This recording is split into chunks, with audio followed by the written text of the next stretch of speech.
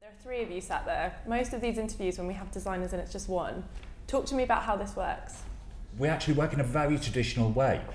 The only difference between us and most companies of our size is that there are three people standing at the fore when the credit comes. But with each of us, we've got skills, expertise, and strengths, weaknesses that everyone would need in a company of our size to succeed. And so, in fact, our roles are very traditional. The way that we normally break it down in the most simplistic way to put it is that I instigate, and so I will start the ball rolling and create the initial ideas. Then I'll hand over to Sid, who will then make those ideas three-dimensional and real, and then it will be handed over to Gazette, who controls how we're seen in the outside world. But it is a constant conversation between the three of us. One thing we don't do, though, is we do not design by committee, and we're not like the Waltons, and so we do disagree, and we do have differing opinions, but it's a conversation between us, but we each have our strengths and weaknesses, which we play to. And also, we tend to look at it that we are employed by the brand, so we work towards working for Sibling. So that also makes it easier because, the three of us all have our own characters and our own ideas for the label. But in the end, if it doesn't work for the brand, then we'll drop an idea or we'll redo it or something like that. And that helps. I think it helps keeping the brand quite strong. And it means our ego is contained within the brand. Sure. We don't have our personal egos don't ever come into battle, because the ego is Sibling's ego, and we work to encourage and nurture that. It's interesting to me, Joe, what you're saying about sort of this idea of ego, because you've said in interviews before, you didn't want to design under all your names. You wanted to. That was a very definite initial, like one of the first decisions that we made after that initial decision to do something, is that the second decision after doing something was we didn't want it to be named after any of us. Except for some people think it's Sidling. Yeah. When we first started, they were like, Sidling? It was and like, you are my Sidlets, someone said to me last Sidlets, night. exactly. Which of course Sid encourages. Yeah. So, yeah. But why Sibling? Talk to me about that name, because it's an incredibly striking name. It was very straightforward, and it came very quickly, because we wanted it to sound inclusive and not excluding, and so we wanted it to feel like a bit of a gang. I'm intrigued. I think it's probably again a question you get asked a lot, but which came first, this desire to work together as a three and to do something together, or was it a desire to do something to rejuvenate men's knitwear? Because they're kind of two very sort of core reasons behind Sibling. When we first worked on Sibling, it was to also fill holes in our own wardrobes. Sure. So there was this idea that we were just doing it for ourselves. I mean, it was a very sort of selfish reason for doing something, but we didn't do it. We launched out of Fashion Week. It was actively not a commercial enterprise that we ventured into initially. Which is always a good way to start a business. All the samples were based on Joe.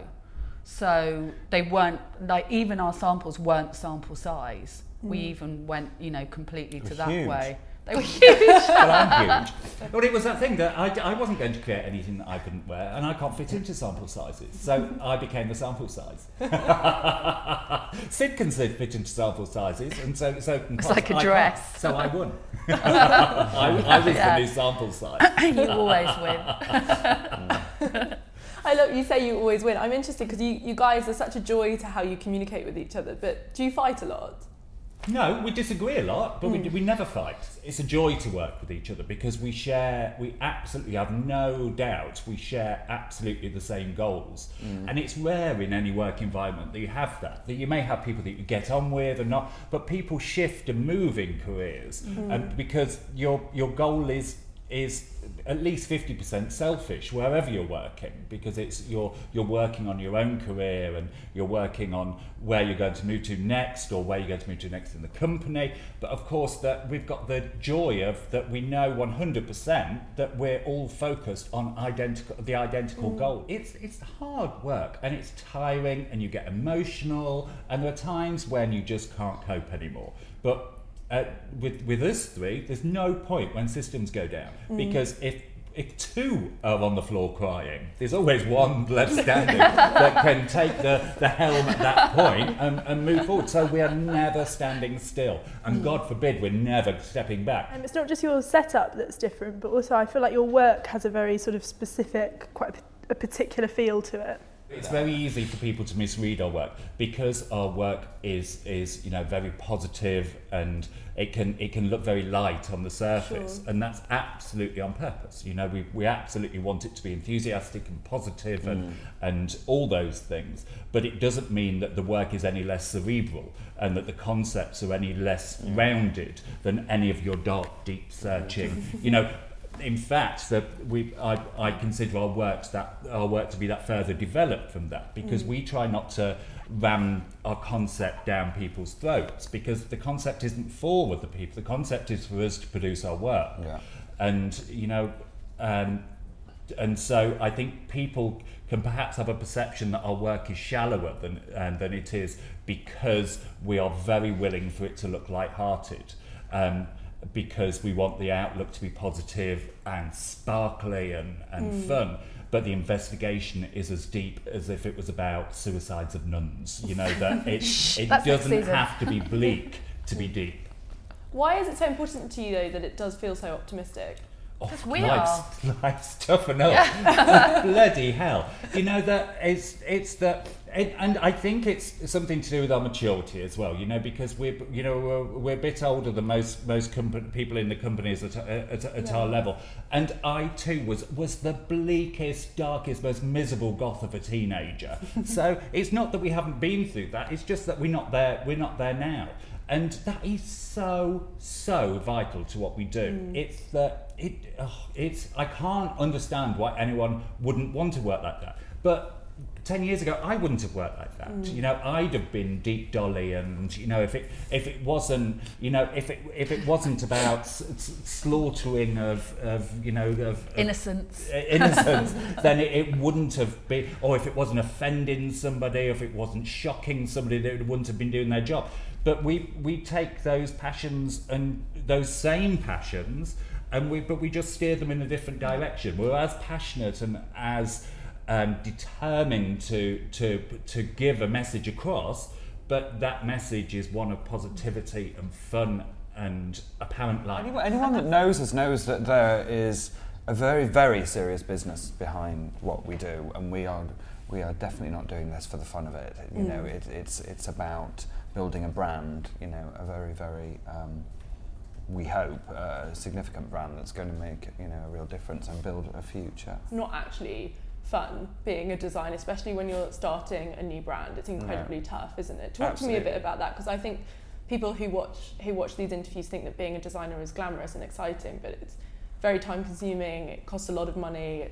There are few rewards at the start, aren't there? It's very, very hard work. I mean, even I think as you carry on, because as the business grows, and as what we're finding now, actually as the business grows, the workload becomes more, and you find yourselves under more and more pressure. So actually, those pressures that you have in the beginning, when you're really wanting to do something and make a difference within this industry, are hard enough. But actually, as success happens, then it becomes more increased.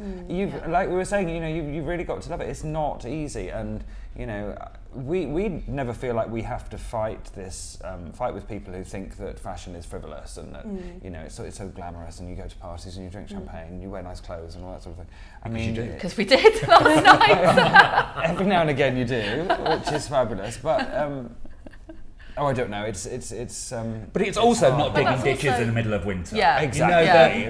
We're sitting now from very working class backgrounds, and the thing is that give me my job every day over working for the whole of your life in a crappy factory that do monotonous, unrelenting work that no one gives you any credit for. Yeah. You're bringing pittance home to raise a family. Give me being a fashion designer every day. It's fucking hard work, but it's not digging ditches in the middle of winter. Yeah. Let's not forget that.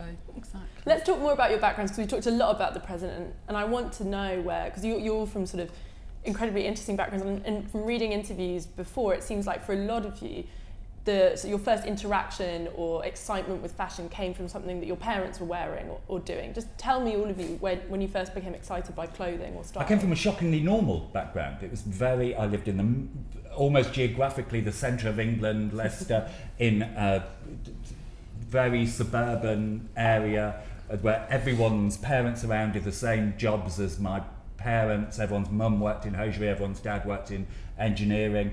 So I didn't come from it was just absolutely wondrously average, my upbringing, for all its good and its bad. But they were both peacocks. My mother used to go to work in a factory looking like Diana Dawes, and my dad used to come home from the factory and get dressed up to go out each night looking wondrous. Still to this day is all cravatted up and everything. Very camp for a butch man, for a rugby player. But yeah, that's where I got my taste. Yeah, mine's actually pretty similar. I think Joe and I both share very flamboyant parents. I've in fact inherited some of your dad's school. Exactly. I mean, my parents, I come from a different background, and my sort of up until about the age of 8, I actually grew up in London. But both my parents were very much around musicians and actors and models and fashion. I mean, my mum was dressing me in Bieber when I was tiny. So there was a lot, to do about, fashion and clothing, but buying well. And then my father was just a complete, clothes freak, would buy Claude Montana. I mean, this was in the 80s. So thought nothing of, wide leg leather trousers and a matching blouson. But it always meant I could see where my father was. I could see him striding down Knightsbridge. There he would be in this silk habitai full length trench coat. But it's what it installed in me was just a real love of really well made clothing. And then also I was this height from about the age of 13, 14. So my mum would make me a lot of clothes because I just couldn't fit into stuff from Miss Selfridge. I just wasn't, normal height and it was a total beanpole as well. Sid, it's your turn. I'm just trying to think where on earth it came from. I had... Yours came from craft. Yeah, I grew up in what was at the time the highest unemployment area of Britain, in South Yorkshire, and it was a pretty grim place. And I used to fill my time. It's a bit embarrassing. These are my favourite stories. Knitting and painting stones. My grandma taught me to knit, as did my mum, and crochet from a really young age. I used to paint pebbles. We had a church, a very old church in the village I grew up in, which was in the Domesday Book, and I used to paint pictures of it in watercolours and sell them in the local gift shop. A little sort of entrepreneurial, anything and everything. I used to make myself T-shirts, knit stuff.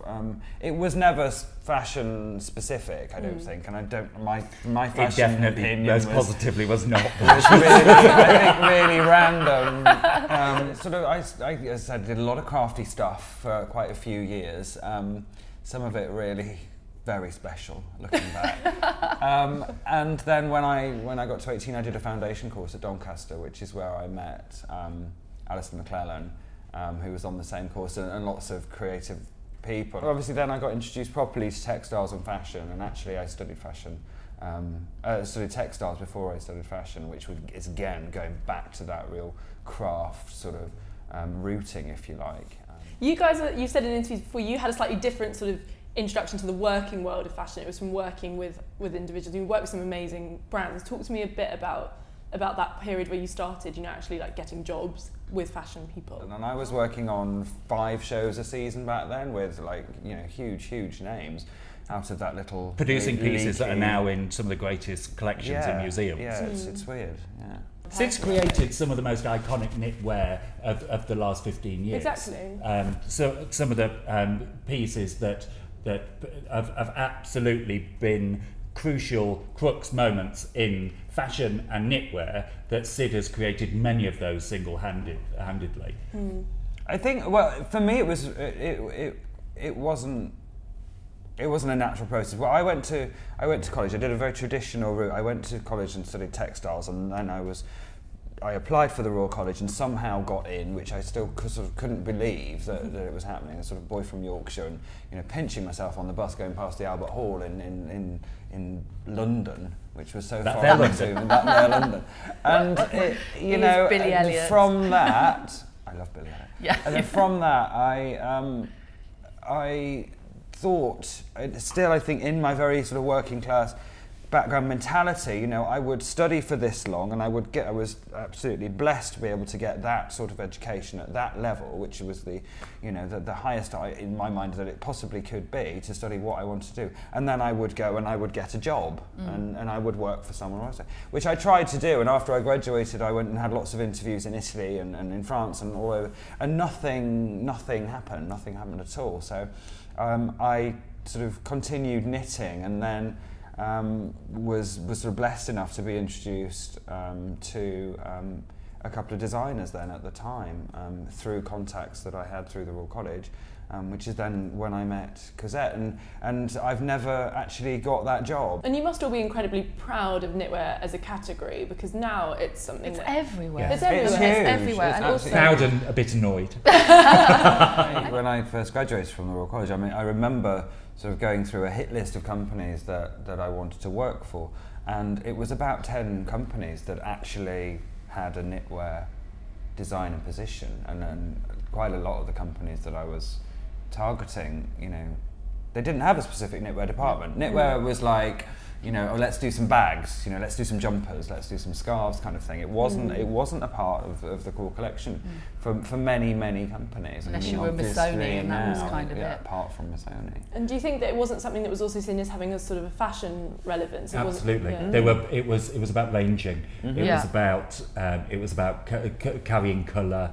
It was about Accessorising. Yes. To And- accessorising oh, range. it's winter, so let's do a knitted Yeah. t-shirt, and that's kind of how it was for a very long time. So I mean, it's quite fabulous now to you know, knitwear is so huge and so varied as well. You know, the boundaries have just been exploded, I think. The benefit of it exploding is that factories that we work with are much more willing to experiment. You know, whereas, you know, it could be, at the beginning it could be quite tricky to get them to do anything that was not a grey V-neck. Do you think it's changed the way that, it's interesting what you were saying, Cosette, about how young designers, what they aspire to do now when they're graduating, and going back to what you were saying, Sid, about this idea that, you know, of working with your hands and of doing something that's very craft focused, because I think a criticism that's often levied at London designers, that it's very sort of perhaps poorly finished, it's very much about the concept, it's very much about the surface, and it's not about the craft, and that seems completely removed from what you're doing. And I think that's a historical criticism. Where, Yeah. you know, when you've got people like Simone Rocher coming through, her work is exquisite, and it's equally embedded in craft and finish. So I think that criticism was very fair. I think actually a number of years ago, when you look back historically at what was thrown down London Fashion Week catwalk, it's cringeworthy. But there were huge names that at the time that were throwing down awful, really badly worked stuff. But now I think that that tag is unfair. There's a level of professionalism and pride in work and finish that's going on now. But that's because of designers like you. I think that do you not feel a sense of pride? Yeah. that Yes, people- absolutely. Yeah. And also I think you know, that even from like, you know, the other levels like the BFC and the New Gen panel and things like that, I think they've also changed their mindset. It was, for me personally, it felt very much like when people were chosen to do catwalk or to do presentation, it was almost that you were doing an open portfolio of some nonsense that you would then be taken on board by a big Italian company like, you know, the Diesels or the what have you, because they wanted something London. They wanted a London vibe. And the London vibe tended to be very much about being straight out of college and having fun and, you know, and enjoying yourself. It wasn't really about, to my mind, about building a brand or building, you know, a business. But now things have definitely shifted, and especially for menswear. Yes. I mean, we were very vocal about menswear and how if it was going to be taken seriously, it needed to have its own identification and its own like scheduling. We couldn't just tag it on the end of the women's wear anymore. And you know, LCM has been like a huge success for our business. You know, just having, not only just doing catwalk and things like that, but just being able to say, okay, it's this amount of days and the buyers come, and you know, we're up there with Paris and Milan, and you know, it's been brilliant, really brilliant. And I think that was a part of the same movement where everyone took as seriously as businesses rather than just, because what happened before is that even within our own industry within the UK, we were treated like our only job was to inspire high street. That is not my fucking job. That's their job. They don't pay me to do that. And that really angers me. That is nothing to do with my career at all. When they want to pay me, I'll give them work. If they steal it, they can go fuck themselves. It's nothing to do with me. And even our own media and people behind the industry were treating us like that was our only job, was to create this huge firework display of inspiration for people to grab and capitalise on. Well, fuck off. That's my idea. I want to make money off it.